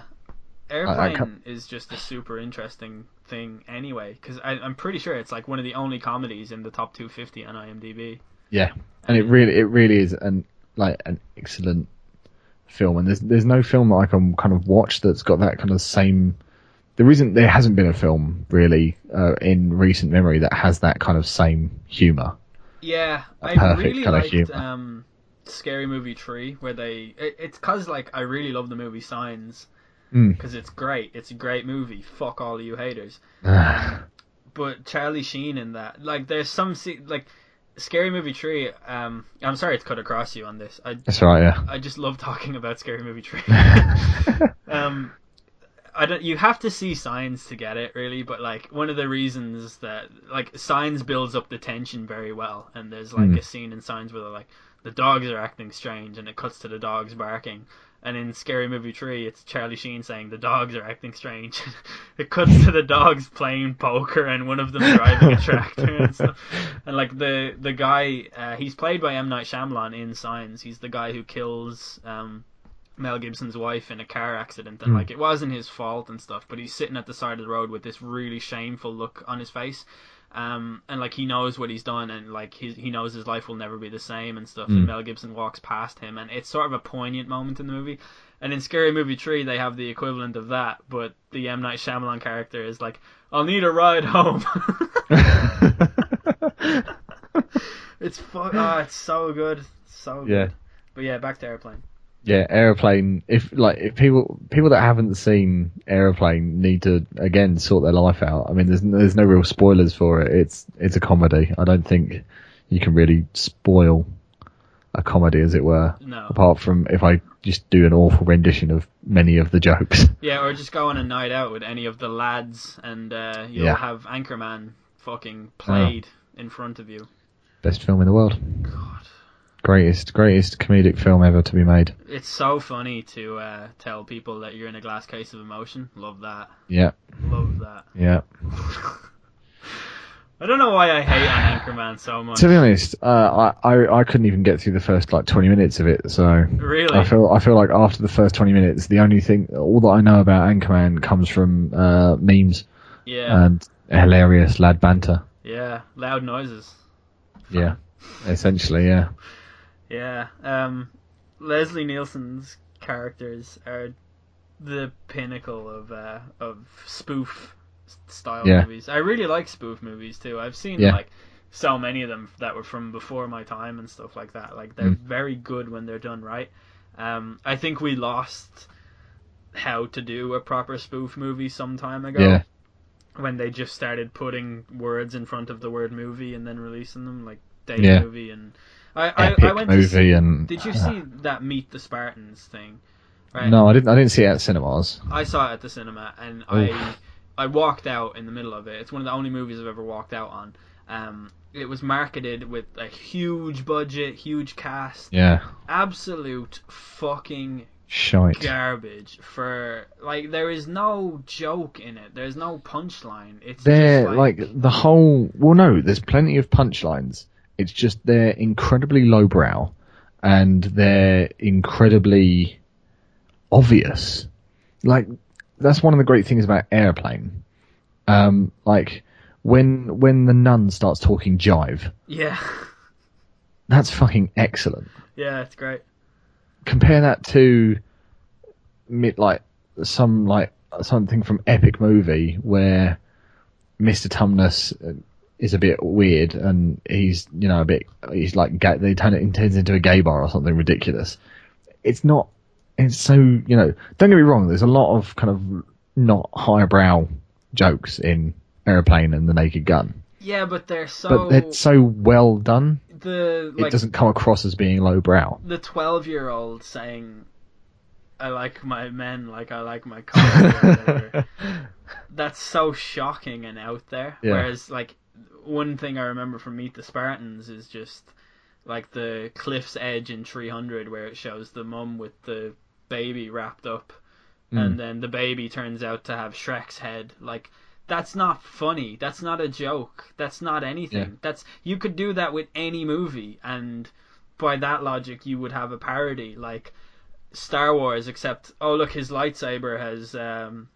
It's just a giant dildo. Oh, it's an umbrella even. Like it's it's just shit. I think the problem is that the parody movies nowadays are written for early teenagers. Yeah. Whereas parody movies in the 1980s and the 1990s were written for adults. Back when music meant something. Yeah, in the good old days when, you had to go uphill both ways in the snow to get to work because you couldn't go to school because you had to work in the mines. Yeah. And it was uphill all of the ways, even up to the mine. It was awful. Nowadays, you kids are spoiled.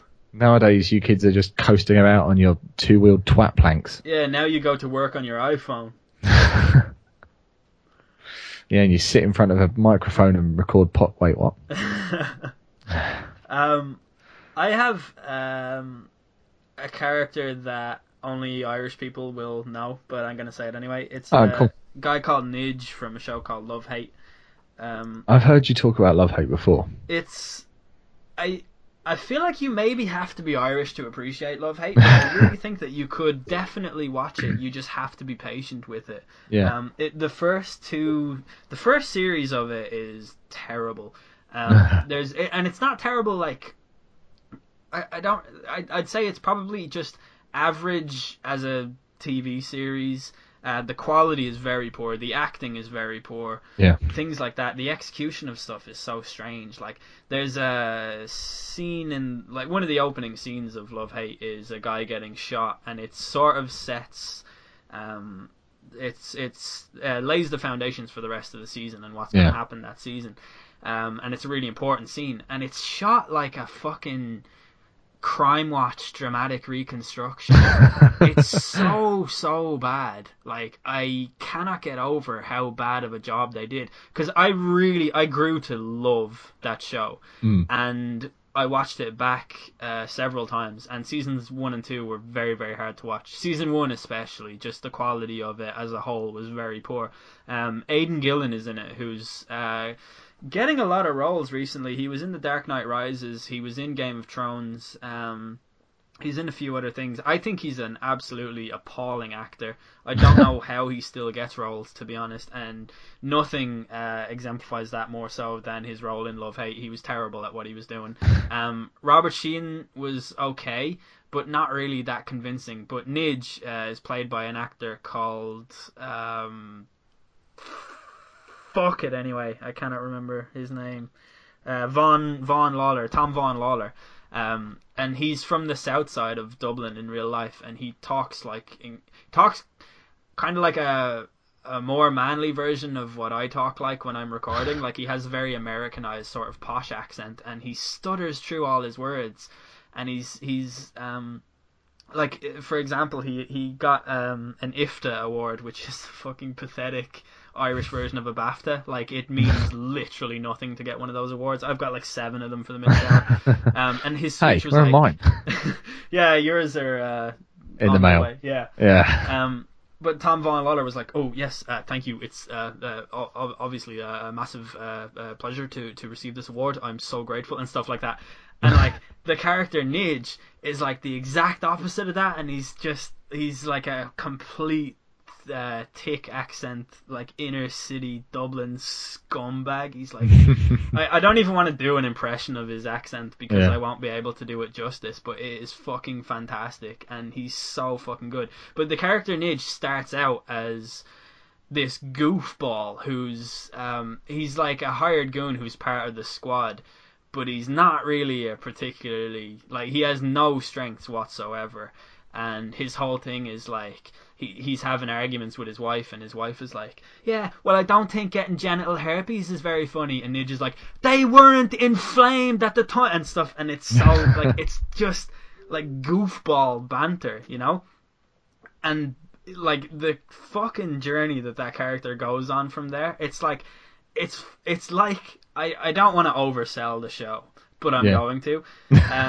It's like something you'd see in The Wire or something. It's unbelievable. He goes from a goofball nobody to the kingpin to this like paranoid drug lord who oversees everything, questions everything, is so clearly like managing so many different levels of stress, like law enforcement, getting whacked by people on the street or whatever, and the actor who plays him is just like, he is a genuine like quality actor, but the character and the way he develops is amazing, and the show goes from a very low quality one to a very, very high quality one, I think, and I think it's fair to say that season 4 and 5 were both just really, really good TV, and mainly because of that character. Yeah, nice. So I can't say anything on it, obviously, because I feel like, well, I haven't seen it. Like, I haven't even seen clips of it. I have no idea what you're on about. I've just been nodding along going, I guess I should have like, it's like a gangland show. But like I got the gist of it. Yeah. It definitely sounds like interesting. Like when you've spoken about it previously, it's definitely sounded like a decent TV show. I think if you like it's only 6 episodes per season, so it's a proper show. Like I mean that genuinely. Like fucking 24 episodes of The Walking Dead is what crippled it for so long. You know, like you have to fill episodes with Rick farming and people walking around and all stuff. kinds of shit. Yeah. But with Love Hate, it's just it's all focused. There's no. It's all action. And it's great, and it's just something that I think I think British people would really like it. I think for American people it might be a little bit far beyond their, like, they just might not get it as such. Just not get it. Yeah, but I think everyone should definitely give it a try. Yeah. I think one of the characters that you reminded me of that I really enjoyed. In fact, it's 2 characters from the same film, and it's kind of taking a step back to what we were talking about in terms of comedies. Dumb and Dumber. But it's Ray and Harry from In Bruges. Oh yeah. So Colin Farrell and Ralph Fiennes characters, respectively. Jesus, I didn't even consider. Yeah, like just like nobody. I don't think anybody apart from people who are specifically fans of Colin Farrell would have looked at a film and said, Colin Farrell in a comedy, like, this will be good. Yeah, I still find myself saying to people, no, but it's actually really fucking good. Like, I think you've really got to fit the style of humour correctly to kind of really fully enjoy In Bruges and Seven Psychopaths. Yeah, definitely. But if it really fits your style of comedy, then it fits you to the ground, I think. Yeah. I love I think the opening line of In Bruges is when Brendan Gleeson and Colin Farrell are in a boat and they're like sightseeing. And there's no introduction given other than that. And Colin Farrell is just like, do you think this is good? Going around in a boat looking at things. And like, that's just amazing. He's so fucking like, he's an idiot, but he's honest, and like, he's probably a good lad, but it's that kind of just brutal honesty. Yeah. And like, there's things that are said earlier in the film, and you get the payoff for them later as well. Like when he's talking to the overweight guy that's at the bottom of the tower, and he's like saying that he can't go up the stairs and stuff like that because he's fat. Yeah. And then later on, it says the tower's closed because some fat guy died climbing the stairs. Yeah. Like, just those small little things, like stuff like that, and then just the whole midget thing is just ridiculous. And of course, Harry's outburst on the phone is he has one. That's probably my favourite line out of the whole film. Really, it's great. I really like when Ray says, like, Ken, I grew up in Dublin. If I grew up on a farm and was retarded, this might impress me. Bruges but might impress me. Yeah. So it don't. So it doesn't. So good.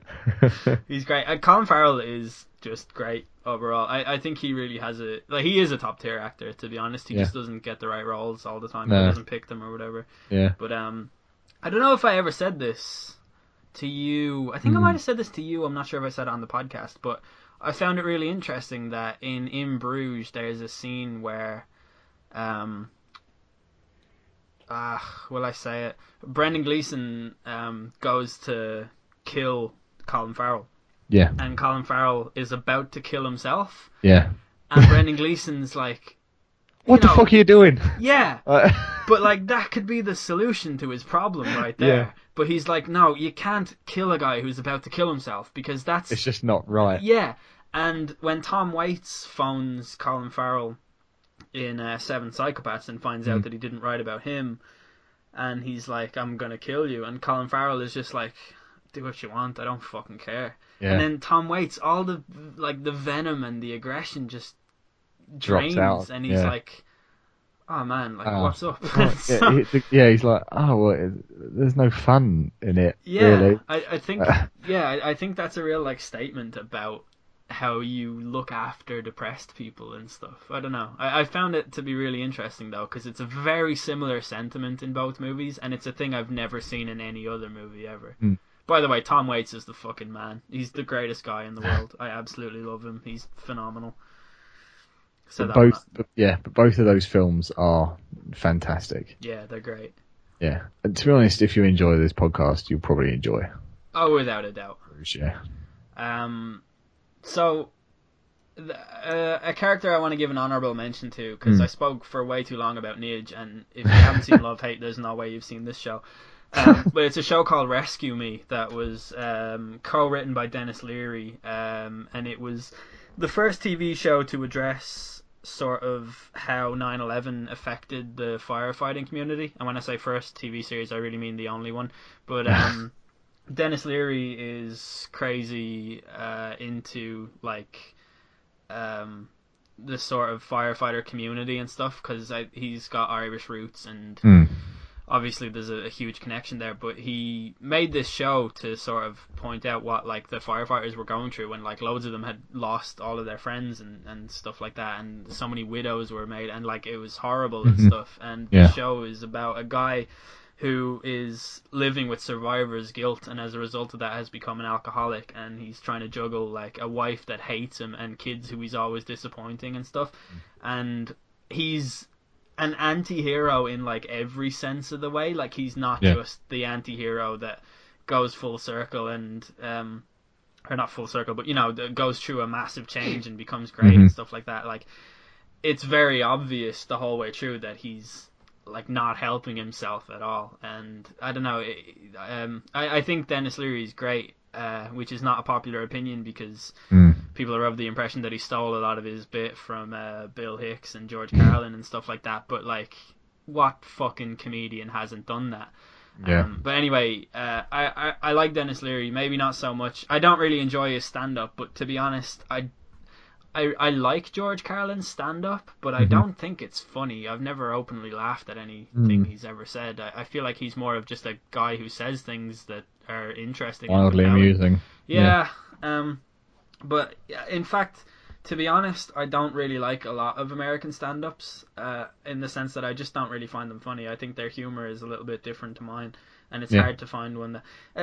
I don't mean that in a I don't like American humour way, just I'm very selective about it. I don't think Dane Cook or people like that are funny, really. I'm not interested in it. Even Joe Rogan, who I'm a huge fan of as a person, I don't enjoy his stand-up all that much either. No, but Tommy Gavin in Rescue Me, shout out to him. I think he's a great character. As soon as you said Rescue Me, the title rang a bell, and I was really surprised to see that they've got 95 episodes. Yeah. And I haven't seen it. I couldn't have told you what it was about, but for some reason the name Rescue Me. So you've definitely probably spoken about it before. I've definitely spoke about it on my channel before. Yeah. And I do actually watch your videos. Yeah, it's true. You know, when I'm really, really bored. Yeah. I don't need you, to get an ego on me. Well, I think that process started a long time ago. Yeah, I've talked about it a lot. The first 3 seasons of it are pretty much television perfection, to be honest. So I've got a couple of honourable mentions that I'd like to, formally hand out, but they are only quick. There's 4 characters from 3 movies, and all 3 movies are actually animated. So the first honourable mention of mine out of these ones, they're only going to be quick because I don't have that much to say about them. The first one is Kronk from The Emperor's New Groove. Okay. Now, that sounds ridiculous, but I have really fun. In fact, I have fond memories of all 3 of these films, and for some reason, Kronk popped up into my head while thinking of this earlier, this whole topic earlier today. And then these other 2 films kind of, came along with it hand in hand. But Kronk is kind of this wonderful, hapless idiot of a character, a complete buffoon who just wants to. Have you seen The Emperor's New Groove? Are you familiar with it at all? No. I wouldn't say bother watching it. It's very childish. It's probably due to the fact of nostalgia that I even have included him or thought of him at all. But he's just kind of this hapless idiot who just wants to do things right, and it was just kind of endearing, and I really enjoyed him. But then another character that kind of is complete opposite of that is the character Vinny from Atlantis: The Lost Empire. I've never seen that either, but I know of it. The guy is the demolition expert of this kind of really ragtag bunch of people, and I can't even fucking remember them now. He's got a lot of quite good quotes, but one of them, I've just seen it on IMDb, is actually just we've done a lot of things we're not proud of. Robbing graves, plundering tombs, double parking, but nobody got hurt. Well, maybe somebody got hurt, but nobody we know. In the midst of this kids movie, you've got a quote like that from that kind of character. Yeah, that's great. And I always remembered that character, and that would always just make me laugh. But then the other 2 characters were the characters Tulio and Miguel from The Road to El Dorado. Oh yeah, great movie. Whenever I mention that film to anyone, they never seem to have a fucking clue what I'm on about. Yeah, none of my friends have seen it. For some reason, I went through a good few years before I went through a good few years where I was convinced that somehow I had been the only person to have seen The Road to El Dorado. It's very low key for a hugely popular movie, but it's a really enjoyable film. It's great. It's absolutely class. It's where I get my name from. Nah, that's not true. Me and Dara saw that in the cinema. Yeah, when we were kids. Yeah, it was really good. Yeah, it was a class movie. I just hear nobody ever talk about it. The ending scene in it is very, very epic. That last sort of 15 minutes or so. It's a great adventure movie. Yeah, and it's narrated. And I've only just found this out. It's narrated by Elton John. Yeah, I knew that actually. I had no idea. That was the thing I did know. Phenomenal. Yeah, phenomenal. Yeah. I'm so disgusted with how that word has climbed its way to the top of my vocabulary. How we've managed this is actually beyond me. I hate it when a word, just becomes my go-to word. It actually, I hate myself when I hear myself saying it. It's awful. Sorry, just don't say Jackie Chan again and we'll be alright. That was it, wasn't it? Your 4 from 3? Yeah, those are my 4 from 3, yeah. I'm going to throw in an honourable mention too, and it is Raiden from the video game Metal Gear Solid 2, because fucking get over yourselves, you nerds. He is closer to you than Solid Snake is, and closer to you than you will ever be to Solid Snake, so fucking appreciate and stop hating because he looks a bit girly. Because, your arms are probably, really skinny, you have no right to hate a video game character for the same thing. So fucking get a grip of your life and understand the message behind that game. Sort your life out. Yeah, for fuck's sake. Honestly, I could do an entire podcast about Metal Gear Solid 2 and what that game means to me, but that's another thing for another day. I'm gonna just shoot into my next character, if that's alright. Go for it. Amy from Gone Girl. Ah. Yes. I don't want to spoil this one, because I feel it's recent enough. I will forgive someone for not having seen this. Yeah, but she's great. She plays this sort of privileged and charming girl who comes from a wealthy family and could never really impress her parents enough. Yeah. But her parents had this series of books that were based on what she thought were things that she should have been able to do and stuff, and like she was always living in the shadow of this character invented by her parents.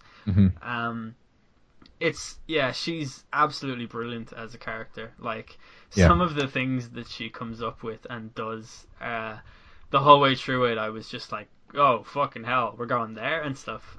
She was brilliant, and she really made that movie. It's a great movie, but that character especially is absolutely class. Yeah, for sure. Rosamund Pike does an excellent job. Yeah.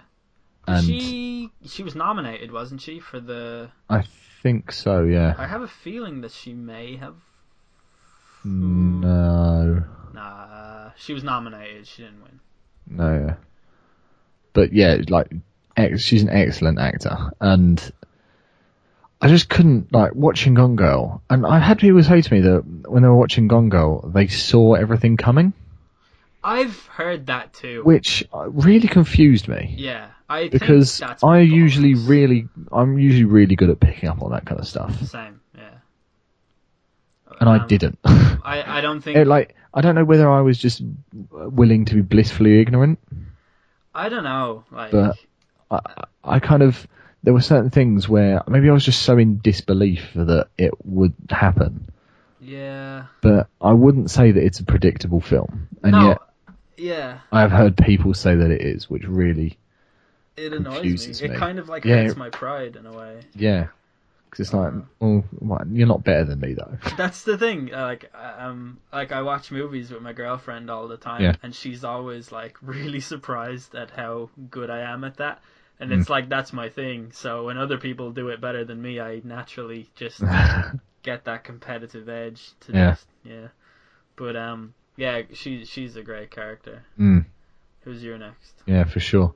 The only other really character that I had up was Leon from Leon the Professional.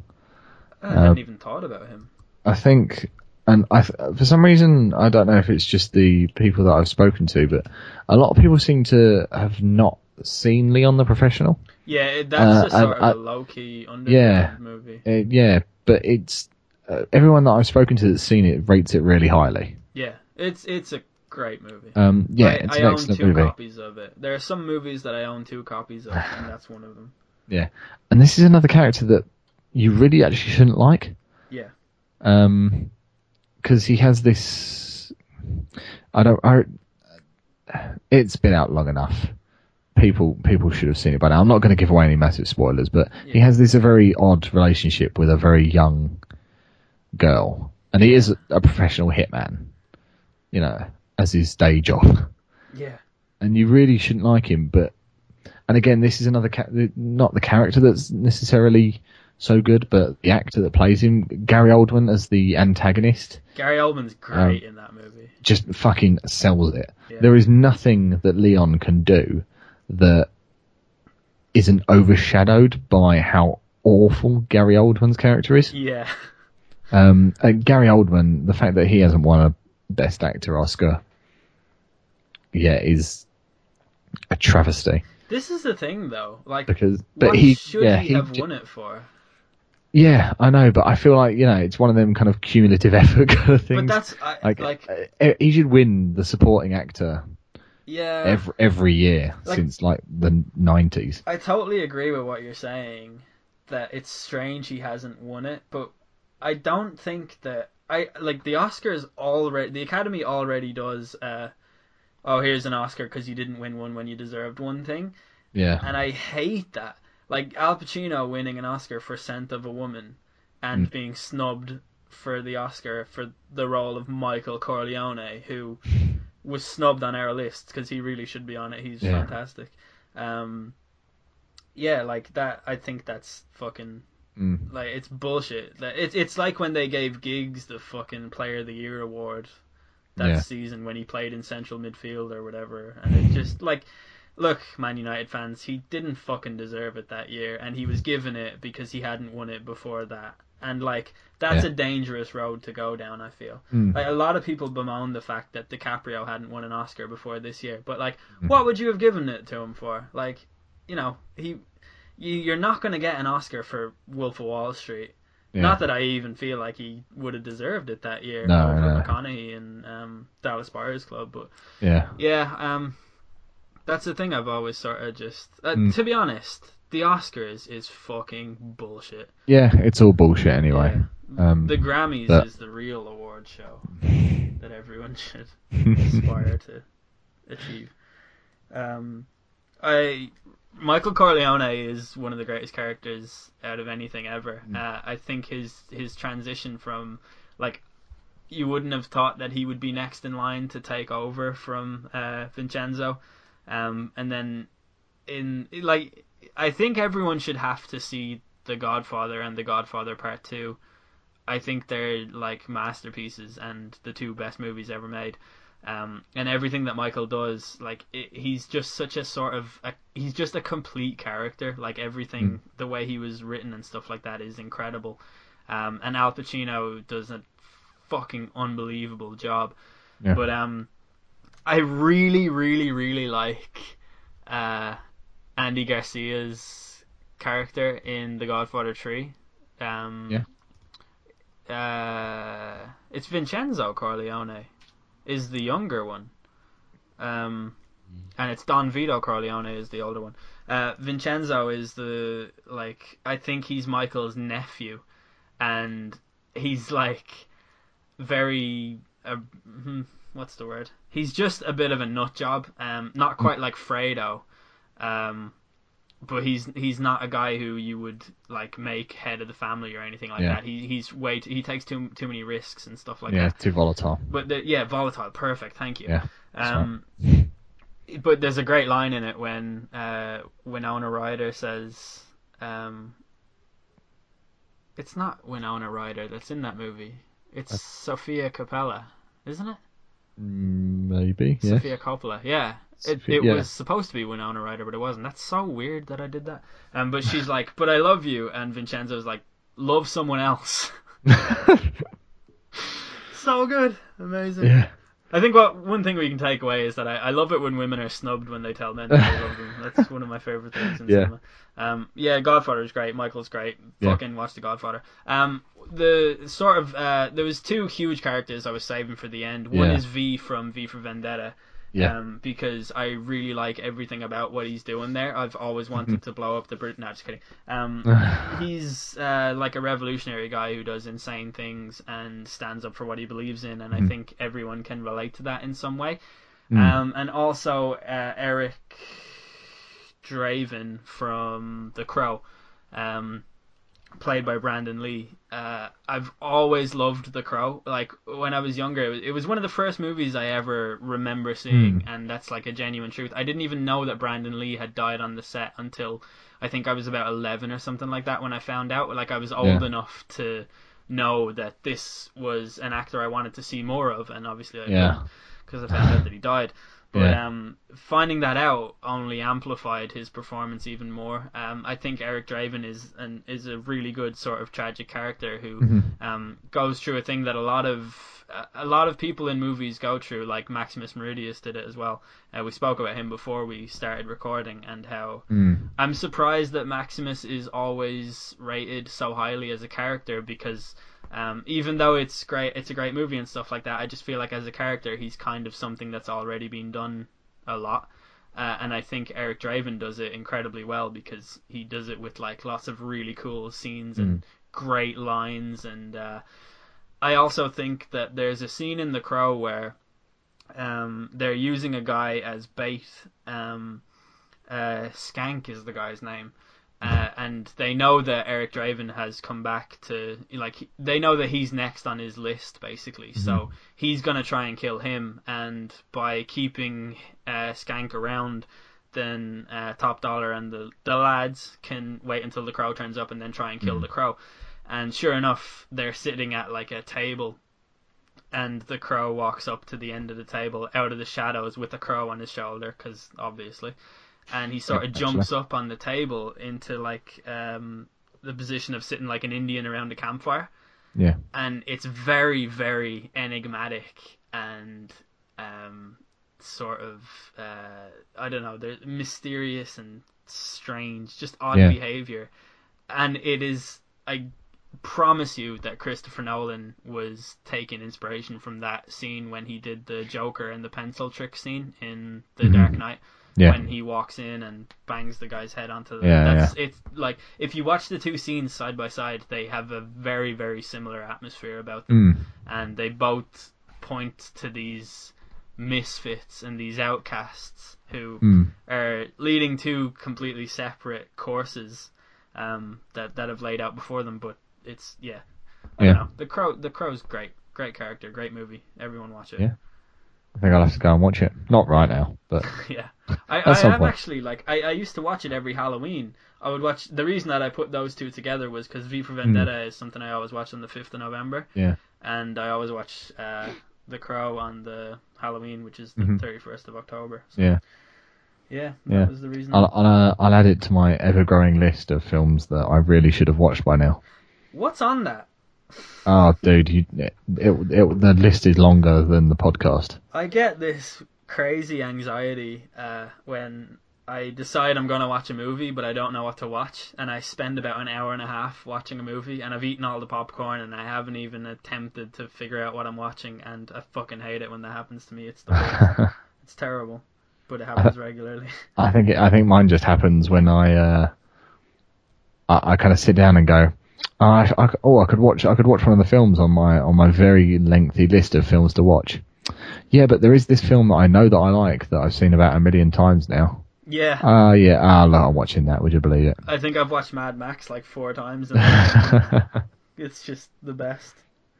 Yeah, and it used to be Fight Club before that. When I was teenage me was like, oh, Fight Club is the best, and adult me was like, nah, Mad Max is quite clearly the greatest anything ever.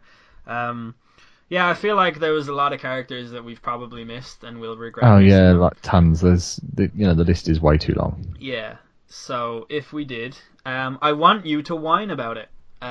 Be a complete bitch about it all. Yeah, whine in the comment section because we missed your favourite character. Yeah. Also like the video. That's how we'll know. Whine about you little bitches, but like the video, please. Yeah, like and favourite, and subscribe and comment and repost, and soundcloud.com/Midnight Hour Podcast. Yeah. Peace out. And Mary, the station is playing every sad song I remember, like we were alive. Wicked, jungle is massive. And I heard and sung them all from inside of these walls, in a prison cell where we spent those nights. Did you hear they burned up the diner where I always used to find her, licking young boys' blood from her claws? And I learned about the blues from this kitten I knew. Her hair was raven and her heart was like a tomb. Left my heart like a wound. But I saw taillights last night in a dream about my first wife. Everybody left me, Mary, why wouldn't you? Saw taillights last night in a dream about my first life. Everybody leaves, so why wouldn't you? And Mary, I worried and stalled every night of my life. Better safe than making all those parties. What's going on, guys? My name is Al De Niro. I really hope you guys enjoyed that episode. We're closing out with an acoustic cover of Great Expectations by Brian Fallon from the Gaslight Anthem. I don't usually like acoustic music at all. I actually think it's really difficult to come up with a song that sounds better when played acoustically, apart from like Everlong by Foo Fighters. But this is actually really a lovely version of the song. So I included it because I just think it sounds very much like a guy who sort of wants to live like a movie character or something like that. I don't really know what I mean by that, but I find with a lot of Gaslight Anthem songs, they're heavy sort of movie influenced themes and stuff like that, and this one is no different. So there you go, that's the reason. Hope you guys enjoyed the episode. If you did, please leave a like, that would be much appreciated. I've been El Dinero, see you guys in 2 weeks. And we were always waiting,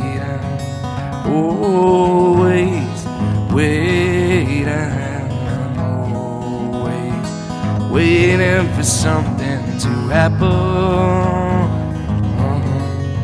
But I saw taillights last night in a dream about my first wife. Everybody left me, Mary, why wouldn't you? Saw taillights last night in a dream about my old life. Everybody leaves, darling, why wouldn't you?